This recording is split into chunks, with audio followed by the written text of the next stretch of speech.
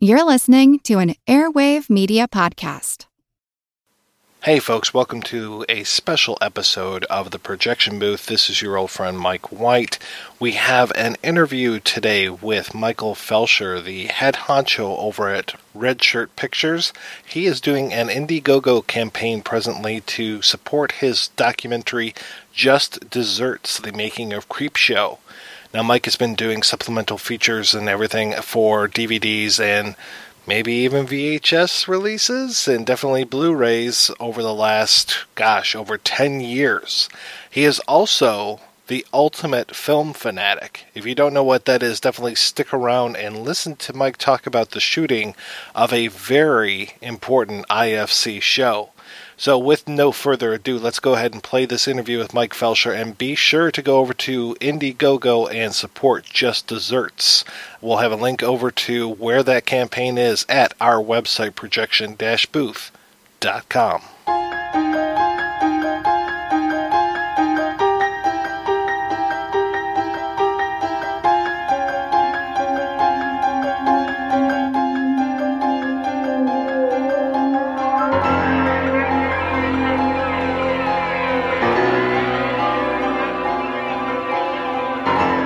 So I see that you were born in California, but yet you're in Michigan. How long have you been in the state? I moved to Michigan in July of 2000. I was born in Los Angeles, actually just outside of Los Angeles in La Mirada, California. And I lived there till I was 11. And then my dad got a job transfer with the company he was working for at the time. And it actually took me to Charlotte, North Carolina, where I spent the next 15 years. And then, like I said, in July of 2000, I had been doing an unofficial fan website for Anchor Bay Entertainment back then. This is back in the Wild Wild West days of the internet when not every company had a website. So they didn't. And so I was doing like a fan site for them, and one thing led to another. And thanks to a couple people there, especially the VP of acquisitions at the time, Jay Douglas, he kind of championed me. And they ended up offering me a full-time position to come up to Troy, Michigan to work there. And I was like, see you later, Charlotte. And I've been here ever since. So how did you get involved doing the special features for them? My position at the company, originally I was brought on as the webmaster, but that quickly evolved and it was sort of a natural progression. I became sort of a utility infielder. I did a lot of different things. I wrote liner notes. I helped out, I helped acquire assets for artwork and stuff. I was part of the team that would look at the sleeves going around and QC them, and I helped with acquisitions in terms of doing research, finding out who owned materials, where materials were. Marketing, I ended up helping out in marketing, even marketing manager at a couple titles like Day of the Dead. And I mean, it was funny. And so my job had a lot of different responsibilities, so much so that they ended up changing my title to Film Information Manager, which really didn't mean anything. But it was better than just calling me a webmaster. But as far as the extra features and stuff, that was all handled by a couple different teams out in Los Angeles. Bill Lustig, when he was producing all the stuff for us, he had people like David Gregory doing all that. And then Perry Martin took over once Bill left to go do Blue Underground. And then Perry did all the amazing stuff out there. I did a little short featurette kind of on my own with Linnea Quigley for the first release of Night of the Demons. And because she was going to be at a convention in Cleveland, I figured the only way I'm going to be able to prove to anybody that I can do this is just to go do it. And I had learned Premiere on my own, and because I had done a lot of short film work back in high school, and I wanted to kind of import that stuff and kind of play with it. So I figured, I'm just going to go shoot this thing and see if I can make it work. And I did, and they acquired it. But the problem was there really wasn't a avenue to do it for them full time, because they already had people. They didn't need me. So it was like, okay. And little by little, my position in the company, because they got acquired by the Handelman company who owned them originally, sold them off. Another company picked them up. And at that point, the company was getting kind of streamlined and starting to function more like a regular company. And so my responsibilities started getting shifted off to all the other departments that they normally would have been a part of. And so by the end, when I left, it was really not – my position was just sort of phased out. I just didn't really have a place at the company anymore. And by that point, they really weren't concentrating that much on the catalog stuff. They were really going after new product. But I used that as an opportunity to create Red Shirt Pictures and start doing the supplement stuff full time. And that was April of 2005. So it's been over 10 years now. So as Redshirt Pictures, how are you kind of going out and are you pitching special features? Are they calling you, or how does that work? Well, back in the day, it was me pitching all the time, because also it's hard to realize now that 10 years ago, the environment, especially with the studios for doing special features, especially of horror movies, was quite a bit different. Back then, the studios were receptive to actually doing a lot with catalog titles because DVD was still just a juggernaut, and the market hadn't really matured yet. So one thing led to another, and when you don't have a reputation, really, you kind of have to just rely on. And the fact that I'd been with Anchor Bay for a long period of time meant that I knew a lot of people, and I could kind of get my foot in the door in some areas. But it led to me being able to do a documentary on the movie Effects for Synapse Films, which was a lost Pittsburgh film that John Harrison produced and Dusty Nelson directed, and involved a lot of people who worked on the Romero movies. That turned out really well. That impressed a guy over at Dark Sky Films, which was MPI, and they hired me to do something new for their Texas Chainsaw Massacre DVD they were bringing out. That led to this. And so it just that's how that all started. But, like, for example, the first studio gig I ever did, which was Texas Chainsaw Massacre 2, I pitched that to them because it was 2006. I remember, and I just kind of had to put, and this is where my marketing experience at Anchor Bay kind of came into play, because I was able to look at it from their perspective and pitch to a marketing person at Sony. It was actually Sony at the time, because they had the MGM catalog for a little while, and then while I was working on Chainsaw 2, that all transferred over to Fox. But I convinced the person at Sony by saying, look, Texas Chainsaw Massacre 2 is 20 years old this year. The original's coming back out later this year, and the prequel to the remake is also coming out in theaters later this year as well. It's a perfect opportunity to readdress Chainsaw 2. It's never really been given a proper special edition. I can do this, and this for this amount of money, and they went for it. And so that's how I got my foot in the door on that. And once Chainsaw 2 hit, I started getting a little bit more. And then once Monster Squad, I think Monster Squad for me was the big one in terms of just being able to really point to that, because that Lionsgate, Shayla Johnson over Lionsgate, God bless her, she's a big genre fan as well. And when they had acquired the Republic catalog from Viacom, they had it for a while, but they got it back. And I told him, I said, Monster Squad's in there somewhere. I know that's one of the titles. And she was like, are you sure? And she looked it up and was like, oh my God, it is. And they went with every idea I had. I got hooked up with a great producer over there, Dustin Dean, who just went, became a really big advocate and a great friend. And this thing and Monster Squad ended up selling beyond anyone's expectations. So that got me into Lionsgate. And then little by little, it just sort of, I had to pitch less, and more jobs started not necessarily coming my way, but I was able to get in and actually bid on things that I knew were coming up because people were letting me know.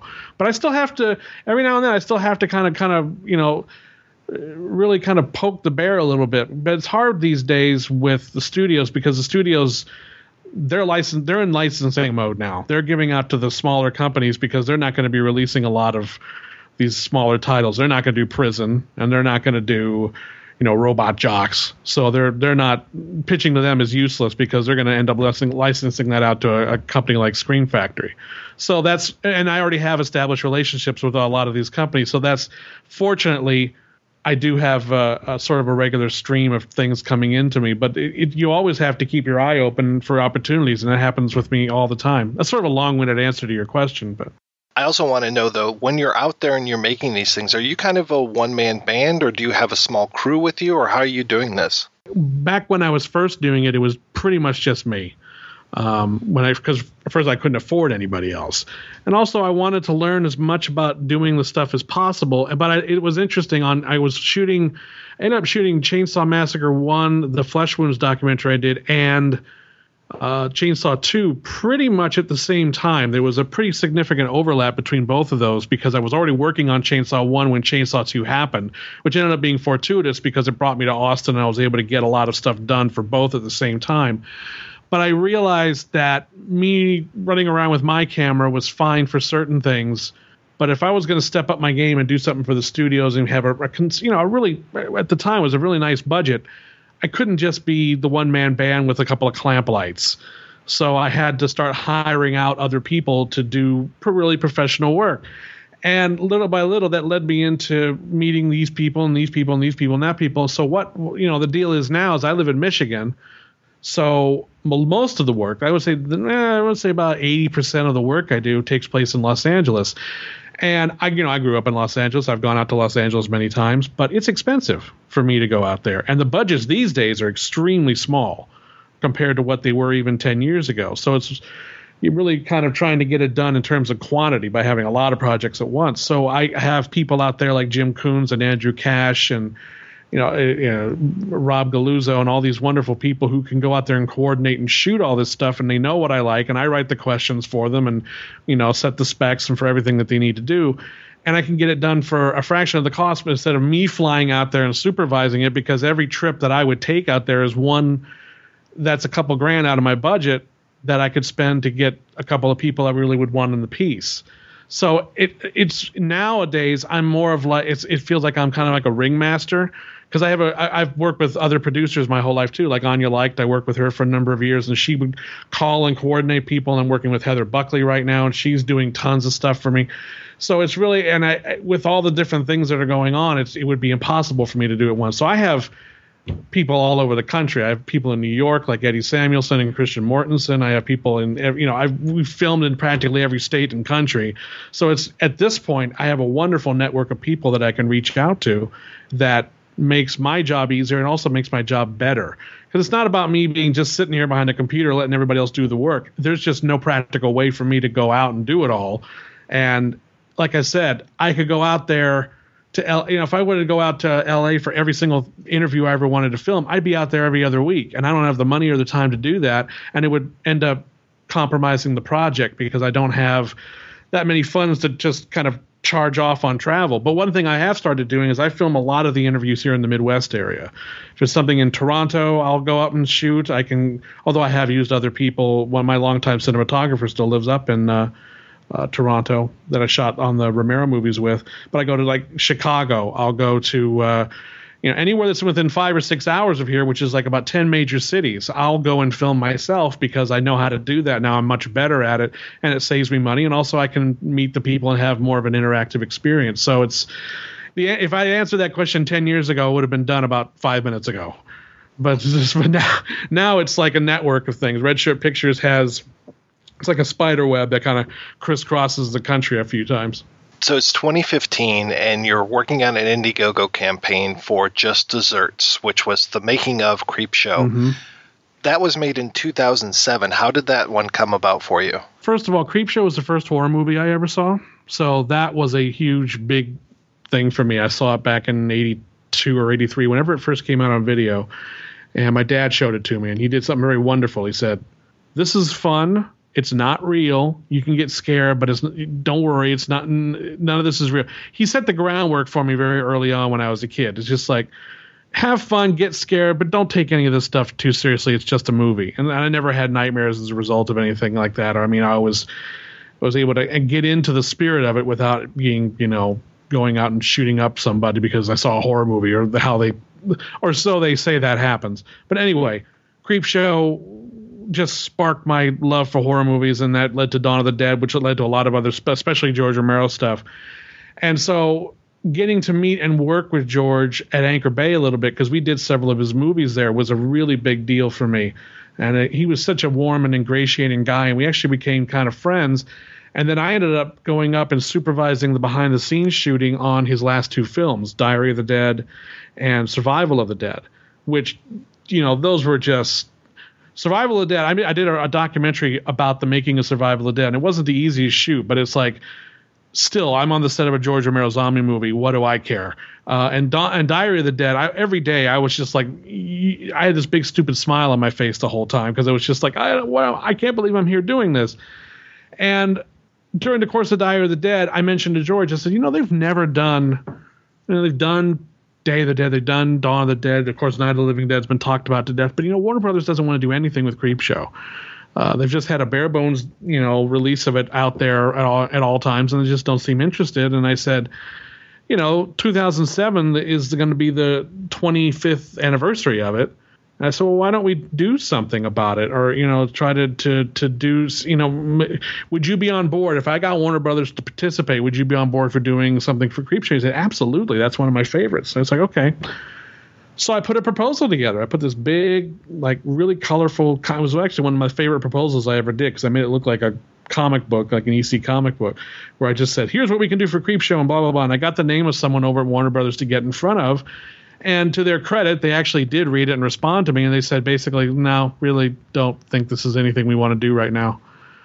And Warner Brothers, I mean, nothing against them. I've never worked with them, so I can't say, but they're kind of a closed shop. They do all their stuff kind of in-house. So even if they were going to do something, they probably wouldn't have used me anyway. But Creepshow is just not a title that they've ever really focused on. And it's not, it would be easy to say, how bad studio, how could they not care? Well, they're doing Harry Potter.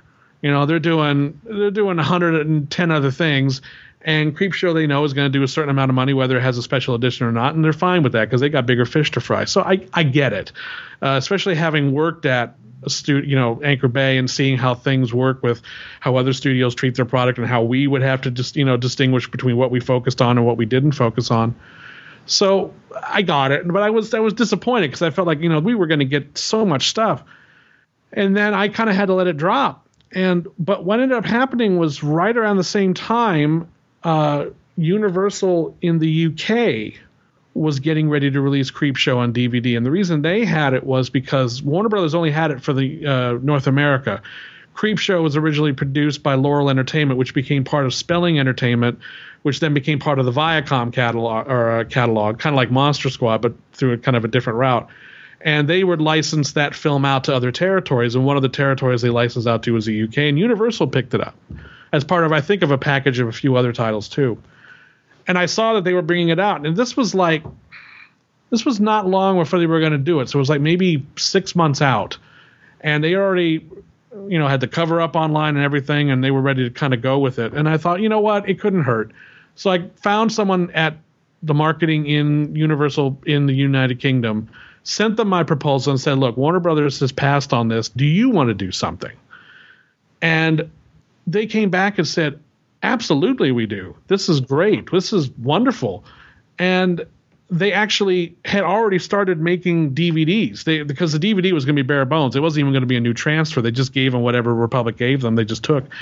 They canceled their release. They just said, no, we're going to stop making this. And I think they may, I don't know how much product they trashed or how much of it had gotten lost, but there was stuff that was made that they just got rid of.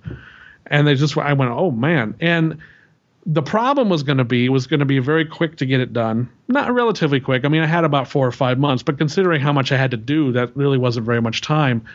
And also the budget was going to be extremely small because it's just for the UK market. They can't do anything with it outside of that because they don't own the rights. I mean, they only licensed the rights for the UK. Once that was going to be done some years down the line, they wouldn't have any use for the documentary anymore. So we went back and forth on it, and I told him, I said, look, if you can get the budget to this point, I can make it work, but let's just make it, you own it for the UK because that's the market you own anyway. I control the documentary for the other. And that's not something you can do very often, certainly not now. You try to do that now, the studio just won't even talk to you. They're like, no, we have to own the world because we don't want to have any problems here or problems there with that. No, we just want to own the world and sell it out to us outright. But back then, their attitude was kind of like, well, yeah, because we're never going to own this in any other territory anyway, so what do we care? So they kind of, the exchange was, can't give you very much to do anything with it, but you can own it. And I think something in the contract was if Warner Brothers changed their mind suddenly that they couldn't have it for like a year or something. Like, I forget what the language was. But basically the language is that they own it for the UK, I can control it everywhere else, but I couldn't do anything with it for like a period of a year. They had to let their release from the time their release came out or something to that effect. I forget the language. It's been so long I haven't bothered to go back and look. So that I felt that was cool. So that gave me an opportunity to exploit it again later on if the need came up, and went and shot the doc. And I went to Pittsburgh and got George. I mean, George at the time he had already relocated to Toronto, but I went up to Toronto, went to Pittsburgh and shot a whole bunch of stuff there. And couple people. I mean, we ended up going out. I ended up going out to L.A. Actually, myself went out to L.A. and recorded Adrienne Barbeau and Chris Chris Rowe, a talent manager who was repping George at the time, and he still does actually, he managed to get an interview set up with Ed Harris, because I was also going to bank some stuff for possibly doing a Knight Riders doc too. So I had talked to him about both of those at the same time, and we got an amazing amount of people. The only person I didn't get was Stephen King. That was sort of that hurt. But I kind of knew going in I wasn't, because he's really cut back on the amount of interviews he does, and and George even tried to get him. George sent him an email saying, please do this, but nothing ever came of it. But the way the documentary ended up getting structured, it's like he's part of it, because we had behind the scenes footage of him, people talk about him to death. So that was a big thing. But there was, I don't know how many people I ended up having in the doc. I think like 11, 12, something like that. And it ended up being, I think, 80 minutes long, something to that effect. And it turned out really, really good. I was really proud of it. I mean, it almost broke me in post-production, because I was editing almost 24 hours straight for like 4 days. Wow. Trying to get, I was, if my mother was here, she could attest, because at one point I had a separate office at the time, and she came in one morning to like give me breakfast or something, and I'm sitting there on the couch in the editing room, and I'm just kind of like spaced out. I don't even know where I am or what's going on. And she's like, Mike, are you okay? And I'm like, what goddamn day is this? It was that was really exhausting, although I would top that many times over since then. That feels like a great time now comparatively. But and Universal ended up doing this.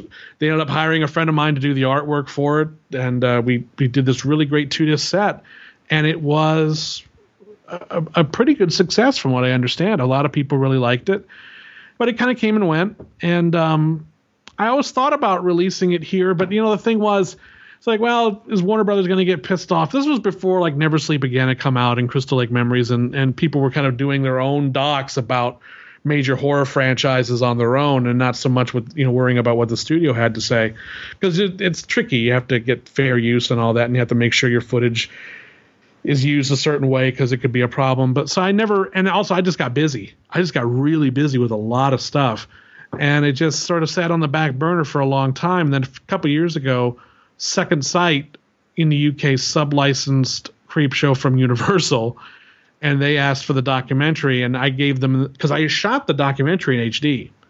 Mm-hmm. This was 2006 or 7 when I did it, actually between 2006 and 2007. So shooting in HD was not the norm back then, but I was shooting in HD back then. I was just posting in standard def. So I had all the footage in HD. So what little money Second Sight was able to give me, because now the budgets are even smaller than the smallest budgets were back then, I used that to go back in and essentially recut the whole documentary shot for shot, exactly matching it, but putting it in HD. Redoing the graphics in HD and just doing it. And so now I have a perfectly great HD master of it. I'm thinking, okay, well, that's nice to have. And then that kind of got me thinking about, well, maybe I should just go ahead and do it, because by this time, Andrew Cash and Dan Ferens have done just amazing work with Never Sleep Again and the Crystal Lake Memories documentaries. They've come out, have done very well. And so I thought, it's done, it's ready to go. Why don't I go ahead and put it out? And I mean, it makes perfect sense to go ahead and do this now, because the documentary is not getting any younger. And it's a good piece. It's something that no one, and I mean, aside, unless you have a region-free player and you've imported it, you've not seen it in this country. And I just felt like now's the time to go ahead and do it, because otherwise, another year is going to pass by. But the problem is, of course, authoring a Blu-ray and authoring, there's expenses in that. So that's why I've got the IndieGoGo campaign. It's not really to make the documentary. It's essentially a glorified pre-order is basically what it is. So if you submit $25 to the campaign, you're essentially pre-ordering the disc when it finally comes out. Now, I'm hoping that to be by the end of the year. Could be closer to the first quarter of next year at this point, but that's mostly because of some of the extras that we're planning for it. What are some of those extras? Well, I can tell you about some of them. I can't tell you about all of them. But there's going to be a pretty nice array of stuff on there. I'm going to, of course, do an audio commentary for it, because there are a lot of interesting stories about the making of it and how it came together. Some of the stuff I've even told you here. I also have some audio interviews that I did that are some people who were not in the documentary. And because that was one thing I debated about. Do I go back in and add new interviews to the documentary? Do I spruce it up? Do I add new graph? Do I do a... And I eventually decided against it because I thought, no, it's what it is. It's that's the thing I shot and I did in 2007. I'm very proud of it, and I don't want to change it. And it would feel weird to go back now and because I'm not the same. I don't do things the same as I did back then. So it would be weird for me to go back and shoot new interviews now to try to fit in with that. It's like, no, let that thing be itself, and I'll just add stuff to the disc. So there's going to be some interviews, sort of a separate audio commentary track that have like audio interviews with people that actually some of that was on the second sight disc with some of the people like Daryl Ferrucci, who assisted Tom Savini, John Apples, who played Nathan Grantham in Father's Day. So there's going to be some audio interviews there. There's going to be an interview with Mike Gornick that's going to be on there as well because he wasn't available at the time I did the documentary. There's going to be extended interview clips with probably about 5 or 6 of the people that I interviewed because there was stuff that had to get left out. One of them is like Bernie Wrightson because he goes into some pretty nice detail about EC Comics and what his experience was with it, and none of that could really make the documentary, so there'll be that on there. And also, I'm going to have to talk to Tom about this, but I want to include some of his behind-the-scenes footage because we use it on the disc, but I want to double-check and make sure it's cool before using it on this. But I'm sure hopefully we can work something out. And so there'll be that stuff, and then there's going to be we're going to be shooting it at the end of it's like the third week of September. We're going to shoot Horror's Hallowed Grounds with Sean Clark. We're going to go to Pittsburgh and shoot locations for Creepshow because that'll never happen otherwise either. So why not do it for this documentary? And then there's some archival stuff, some old news program footage from Creepshow that I'm going to get. And so it's going to be a lot of just like really like I can't use like the theatrical trailer. I mean, I guess I doubt that Warner Brothers would care, but why poke the bear? And then there's deleted footage, but it's like, well, that I don't own that. So that's where you gotta be careful. You gotta make sure that you don't step over the line and start marketing stuff you don't really own. And that's the fight with doing a documentary in fair use. It's like, okay, you can use the clips, but you can only use them for so long, and they have to be within the context of what the people are talking about, and you have to clear the music and all that. So fortunately, I had done all that legwork pretty much already with this documentary because I was at the time I did it, I didn't want to piss off Warner Brothers in any way, so I edited it in such a way that I relied mostly on a lot of behind-the-scenes photos I had and a lot of behind-the-scenes footage I had, and it just kind of quick portions of clips. So there's really not, fortunately, it doesn't look like I'm going to have any problem in that area. So how's the campaign going for you? It's kind of stalled out at the moment, mostly because the last couple of weeks I've just been in post-production hell on 4 major projects, and I haven't had a chance to really goose it up yet and get some more announcements out about the special features that are going to be on it. And there's going to be one big announcement, one special feature that's going to be on it that I'm going to announce probably in about 2 or 3 weeks. Hopefully like maybe the last couple weeks of the campaign to kind of really give it the final goose. But I'm at, I think, like about $1,200 right now of the $10,000. And that all came within the first few days of the announcement. So, and I haven't really I've been kind of lax in getting another wave of publicity about it. So that's hopefully what this will help to do.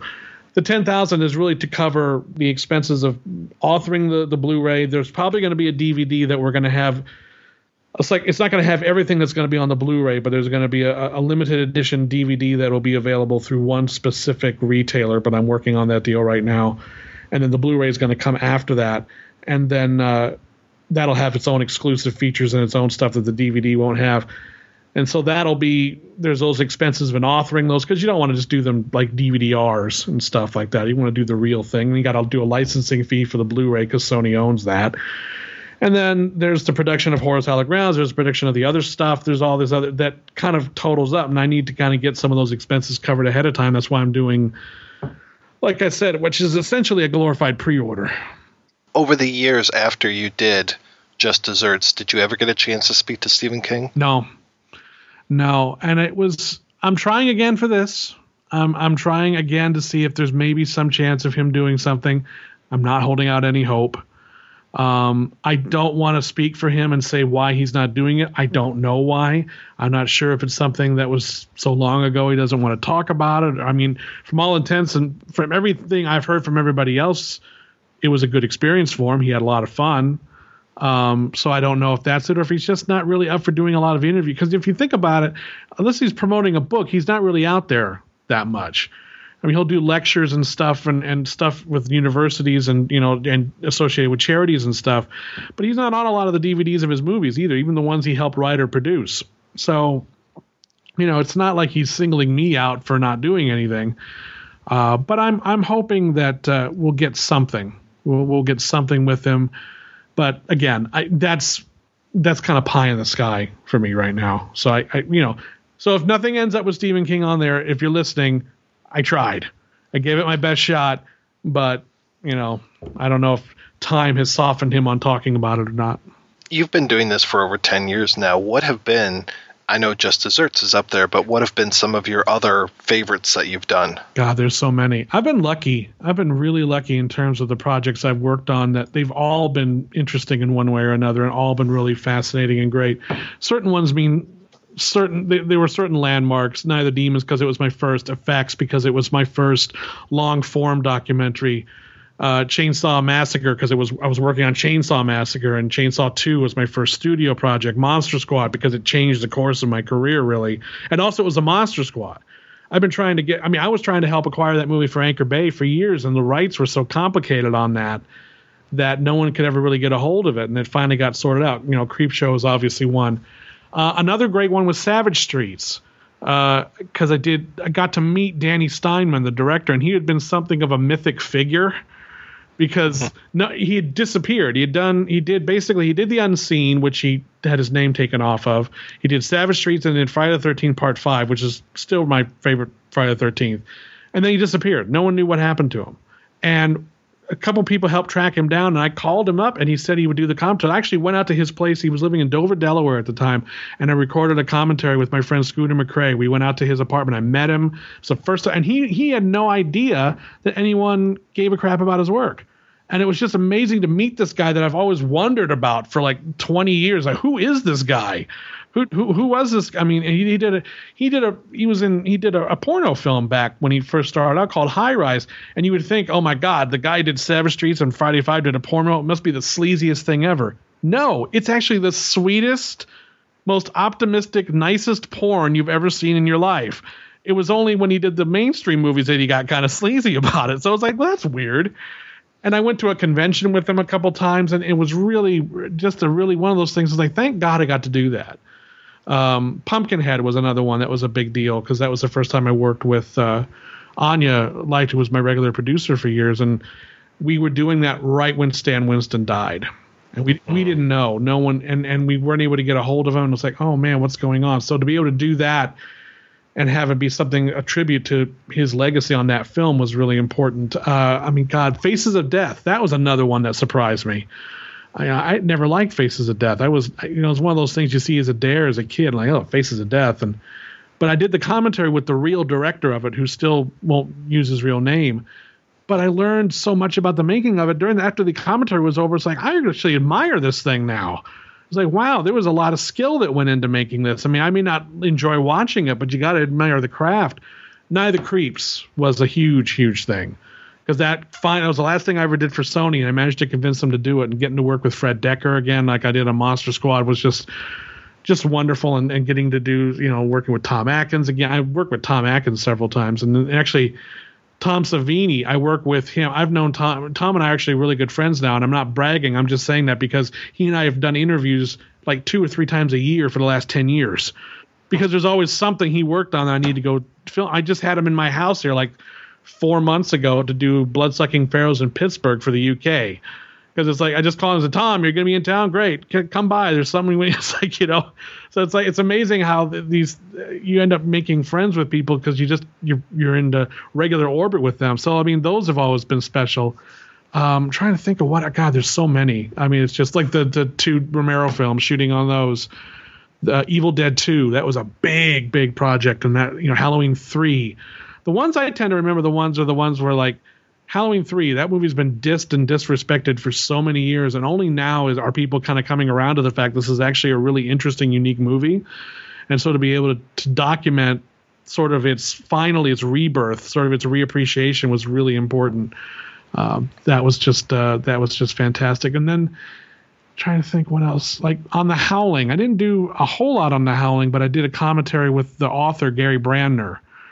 And we didn't really talk about the movie that much because he really wasn't involved in the movie at all, but we just did sort of a long form talk about his whole career. And then he passed away like 3 months later. And so it ended up being like, oh my God, I'm so glad I had the opportunity to do that. I did a commentary with producer Sean Cunningham on the horror show on Friday the 13th at a convention in Kentucky. I was just like, well, that's weird. And like Day of the Dead. And I got to work on, Invaders from Mars. I did a commentary with Toby Hooper, The Dark Half, the producer's cut of Halloween 6, Curtains. That was another big one. It's like, where has this movie been all this time? And Don May at Synapse fought hard and long to get it, and he managed to, resuscitate it from the negatives and everything. So I could go on and on and on, and there's so many. I mean, they all have been so rewarding in their own way. Those are the ones that kind of just spring to mind. I'm sure I'm forgetting about 10 or 12 others. Yeah, your filmography is crazy. There are so many titles on there. I was just looking on my website, and it's interesting. Like 2011, I had like 11 projects, and then 2012, I had about the same amount, but they were bigger in scope. They were much larger projects. And then 2013, I have 30. So what the hell happened in 2013? And then I go back down to a regular size in 2014. That this year is going to be even bigger than probably 2013. I mean, there's just so many little ones, and then there's some big. I mean, it's just ridiculous. Every year I keep thinking, well, I think this may be the last year I do this because, the market's maturing, it's becoming different. But no, it just keeps going and going and going. So that's great. And it's brought me into contact with a lot of amazing people over the years. I mean, it's amazing how few negative experiences I've really had in terms of the cast and the crews of these things. I mean, there's a few, but nothing compared to the amount of wonderful people that I've gotten to work with. Well, it sounds like the death of physical media has been greatly exaggerated. Yeah, I mean, I see an article about that every year. And I think it's the same article. They just put a new date on it. And they just changed the format names around because they've been saying that for years. I mean, it's no one's going to buy this anymore. It's streaming all the way. Well, look, I like streaming. I love services like Vudu and Netflix and all that. And it allows you to see movies you might not otherwise be able to see. I think it's just now in its infancy in terms of the way we can distribute new films and monetize that process and get money to the filmmakers directly and sort of bypass a lot of the conventional distribution avenues that have been available. But there's always going to be, and I know I'm one, and I know a lot of people are, they want to have the thing in their hands. They want to have a collection. They want to have, it's like having books on your shelf. You want to have movies on your shelf. And it's in a weird way, it's becoming a collector's market again. This was back when laser discs were the avenue for collectors with the Criterion discs and some of the deluxe editions that would come out on Laserdisc. You'd pay a really exorbitant, fee, but you were getting something really special in deluxe. It's kind of reverting back that way now, which is, I think, a good thing because it means there's an inexhaustible supply of films that can support that sort of avenue, but it also means that there's not going to be the product can get better, and people, I think, are getting a little more used to the fact that, okay, we're going to do a lot more for this. You may have to pay a few extra bucks, but it's not because we're trying to gouge you. It's because it's more expensive to do it now, and we're making it more special. So I think that's always going to be. I don't see physical media really going away. I just see it sort of crystallizing into its own. It might eventually just become a niche market again, which is not, like I said, not a bad thing, especially with the companies that have been able to foresee that and have been pitching to that market the entire time. The studios aren't the ones they're going to care or worry about that. They never really have. They only really got into the DVD bandwagon because it became just a huge source of income for them. But once it matured, they were just kind of like, oh, then we don't care. So it's interesting. And again, I don't fault them for that because it's multinational global organizations. They got bigger fish to fry. If you could, what are some of your dream projects to do? What are some of the movies that you would love to do special features for? There, you know what? There aren't as many as there used to be because I've been able to do, by my count, about 60 dream projects.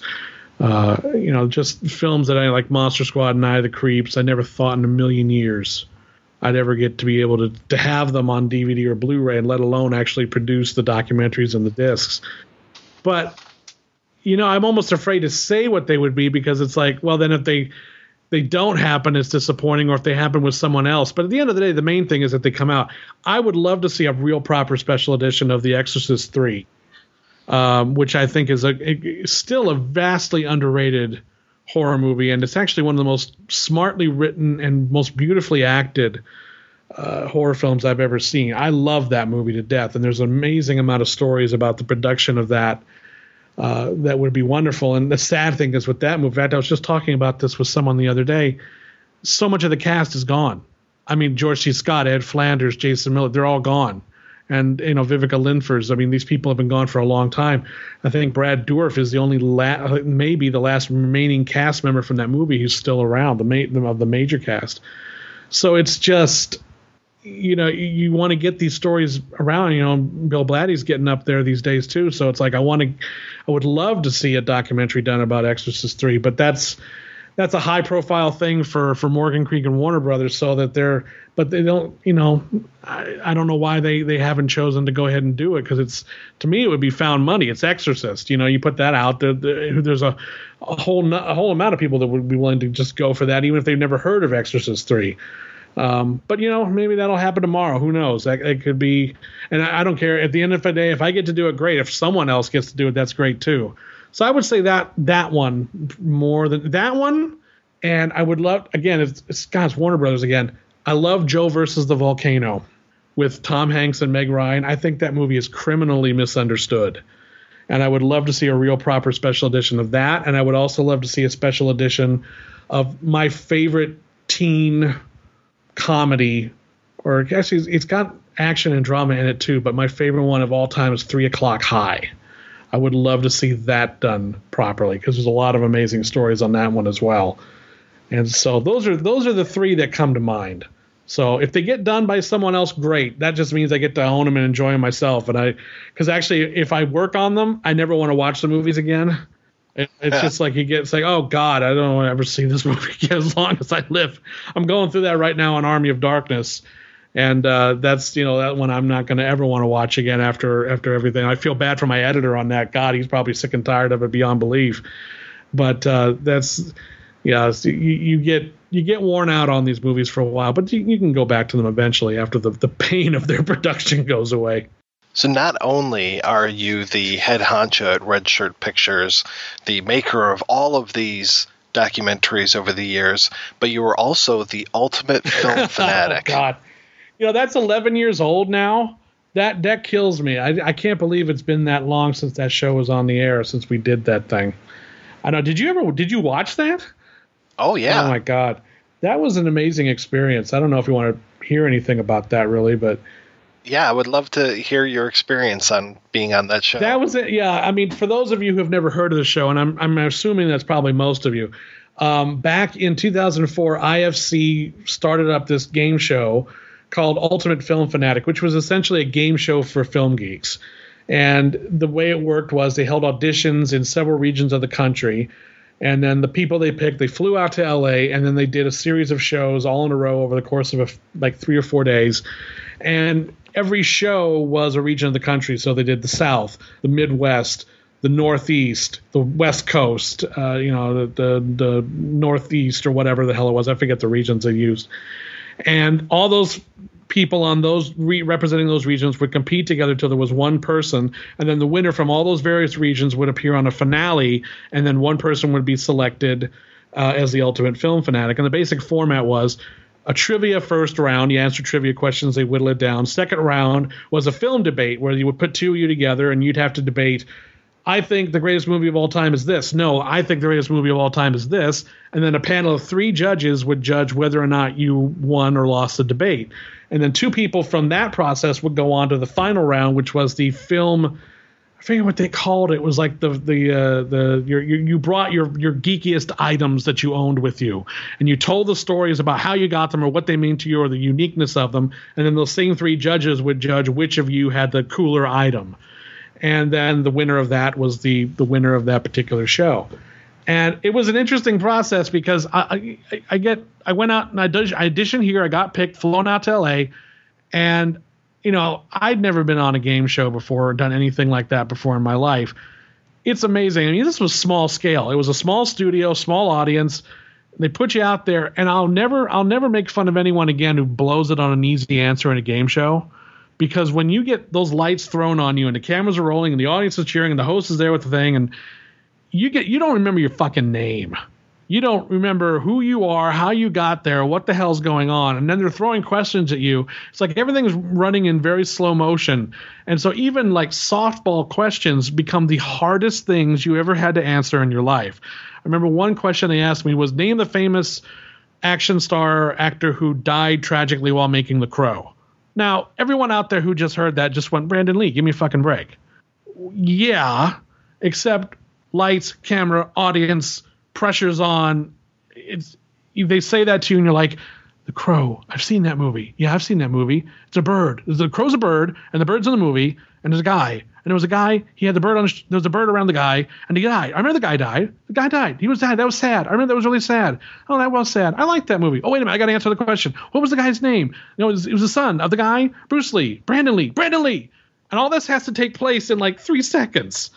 So, but during those 3 seconds, you can be guaranteed I'm just like, dick, and it's just, it was that, and then the debate thing was amazing for me because I had to go up, and that was challenging for me because my debate round was, or at least one of them was, what's the best film of all time? I picked Raiders of the Lost Ark. The other guy picked Lawrence of Arabia. Now, I can't argue against Lawrence of Arabia. That is an impossible debate to win. If you argue that Lawrence of Arabia, no, it's not that great. Yeah, you've lost. So I just had to pimp out Raiders of the Lost Ark as much as I could. The other guy made, I think, the mistake of kind of bashing Raiders, and that's what made me the winner on that, because you were more passionate about the film you chose rather than attacking the other guy. And then I brought like a couple of artwork pieces. I had a Book of the Dead. I had a shrink wrap copy of Dawn of the Dead that I bought at the Monroeville Mall where it was filmed. And there's just, that got me through. And then the finale came about, went through all that. And the most stressful part of that was their second round on the finale was they line up it was the first round. They line up all the 7 finalists. And they give you a category, and the category is Cameron, Cameron, and Cameron.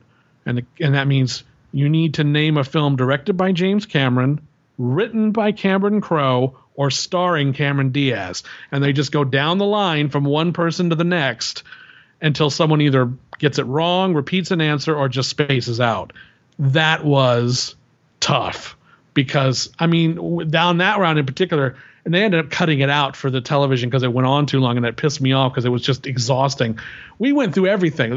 We must have gone through like 6 or 7 rounds of that. And like one of the guys even brought up the wildlife and like, everything that camera, and we were running on empty, and I answered once, and if it had come around to me again, I was out because I couldn't come up with anything. But fortunately, someone else blew an answer and I didn't come back to me. But that, I'm just sweating bullets. Like I'm out. I got nothing else. And I think it turns out none of us said Titanic.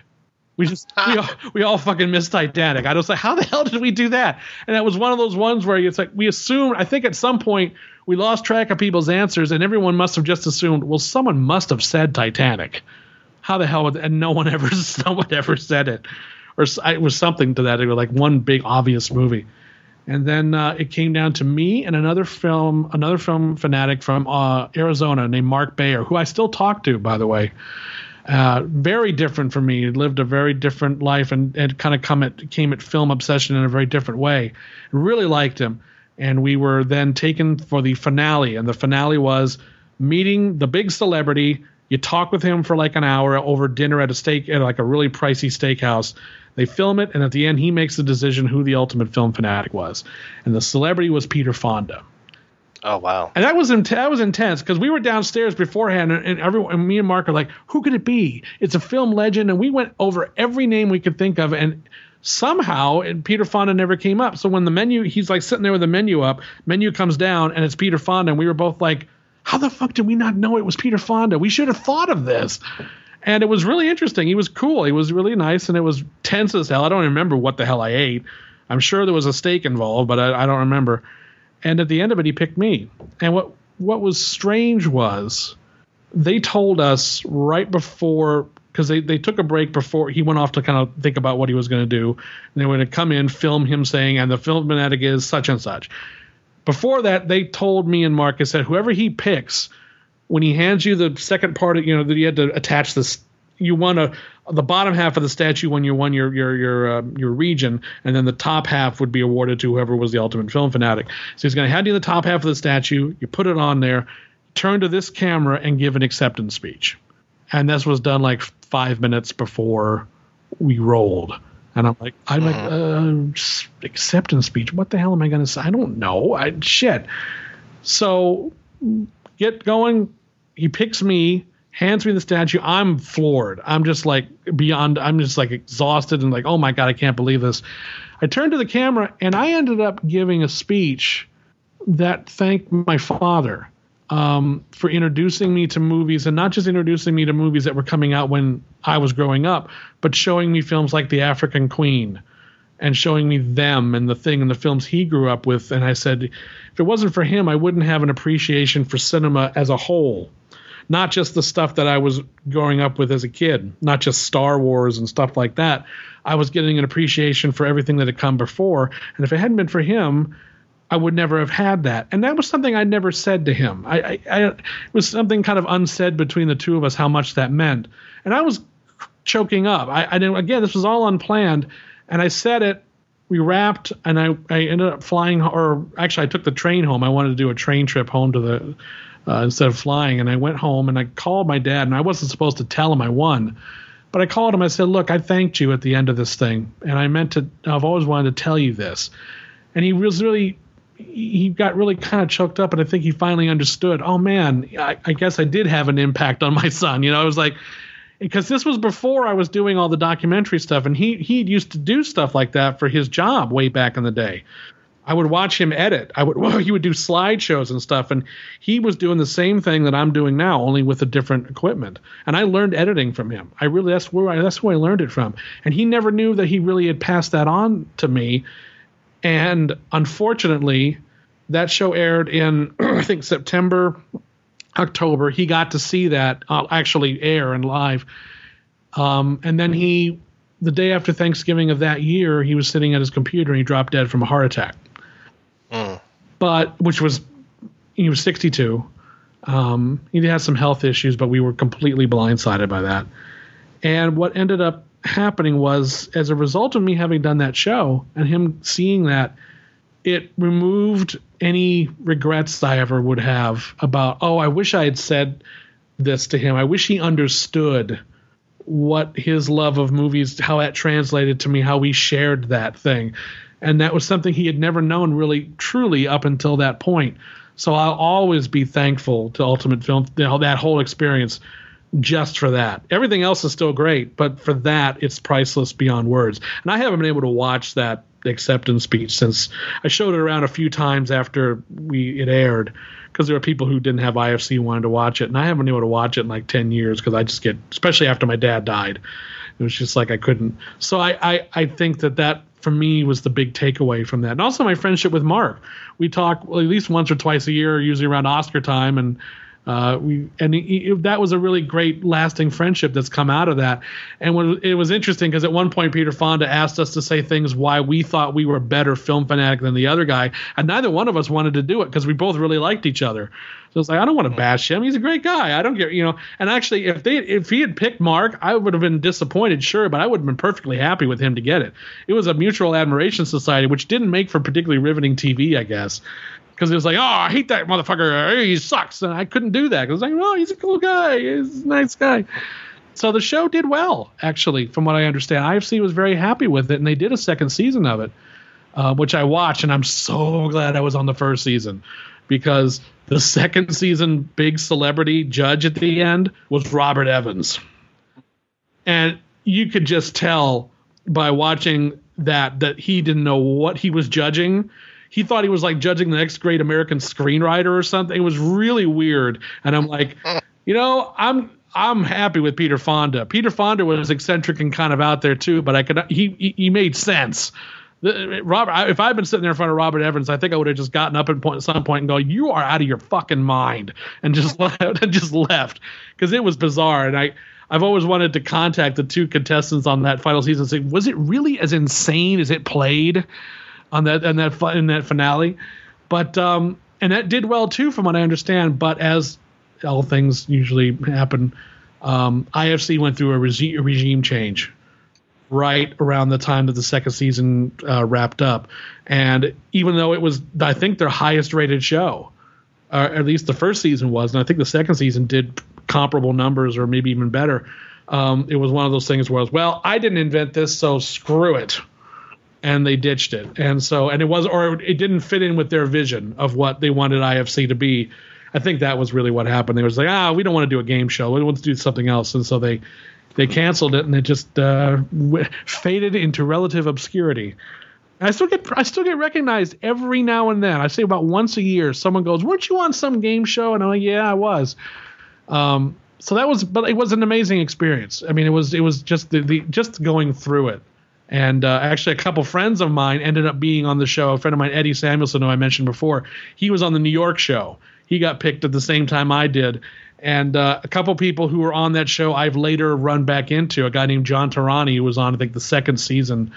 I just worked with him on Robot Jocks. He had some of the images, some of the original story, the original sketches. And it was like, "Oh, you're a fellow UFFer." I was like, "Oh, yes." So every now and then I'll bump into someone who was on that show, and it's just weird how, 11 years later, many of us have actually still come into contact with one another. It was funny. One of the girls who was on the Midwest show with me, Eve, I volunteered at a cat rescue about 3 or 4 times a week. She came into the cat rescue one. I hadn't seen her in like 10 years. And she came into the cat rescue, and as soon as she walked in, it's like, "I know her." And then she went, "Oh, it's you." And I went, "Oh, you." And so it was just like, oh my God. Because they held the audition. The reason that I think all the Midwest people were pretty much Detroit people, because they held the Midwest audition in Detroit, which is one of the reasons I was able to do it. So it was just funny. After 10 years, it's like, oh my God, UFF comes back into my life again. For me, again, the thing with my dad was the big, thank God that happened for me. That's the big takeaway with that for me. But hey, it's again, how is that 11 years ago? This whole passage of time shit, I'm not a big fan of. I'm pretty sure most of the episodes are up on YouTube. I think they're all up there. So if you're listening and you're interested to watch the madness that was Ultimate Film Fanatic, please go look up YouTube. I'm sure you'll find all that stuff. Well, Mike, this has been fantastic. Thank you so much for this. God, thank you for even asking. And I just want to let everyone know that the Just Desserts documentary, it's up on IndieGoGo. Please consider pre-ordering it. Like I said, I'm calling it a glorified pre-order, so please go for it. And I want to extend a special thanks to everyone who has worked with me throughout the last 10 years on all these projects, from everyone from like all my producers I name, my DPs, my editors, just an amazing group of people who make me look good by doing absolutely fantastic work. And it has been a privilege to be able to be part of such a great network of film fans and film lovers on all these various projects, and I hope to continue doing that going forward. Well, if folks missed that URL, it's going to be available over at our website, projection-booth.com. You can go over there, click on that, put in your pre-order. I already have, so I'm looking forward to seeing that disc whenever it comes out. Fantastic documentary. I do have the European disc of it, the UK disc, so I can attest that it is a great doc, and it's one of my favorite films. So being able to see the behind the scenes to it, and the way that you integrated the comic book look to it and all that, just fantastic stuff. So this is Mike White approved, basically? Yes, exactly. Stamp of approval. That's all I need. That'll do it for me, man. That's great. So no, thank you. That was what I was going for. So it's nice to know I might have succeeded in that area. So that's good. I wouldn't be here talking with you if I thought it was crappy. That's great. I like that. I like that. Yeah. If it's crap, I don't want to talk about it unless I want to get to talk about what crap it is. That would have been really bad if you had sandbagged me and said, so I'm here to talk about your documentary. By the way, I thought it was a piece of shit. And I want to know what the hell went wrong. This interview is over. That would have been a really short episode of this show. Gene Simmons on Fresh Air. Yeah, you would have just heard me trailing off. I'm out of here. I'm not coming back. I'm not. Fuck Mike White. I'm out.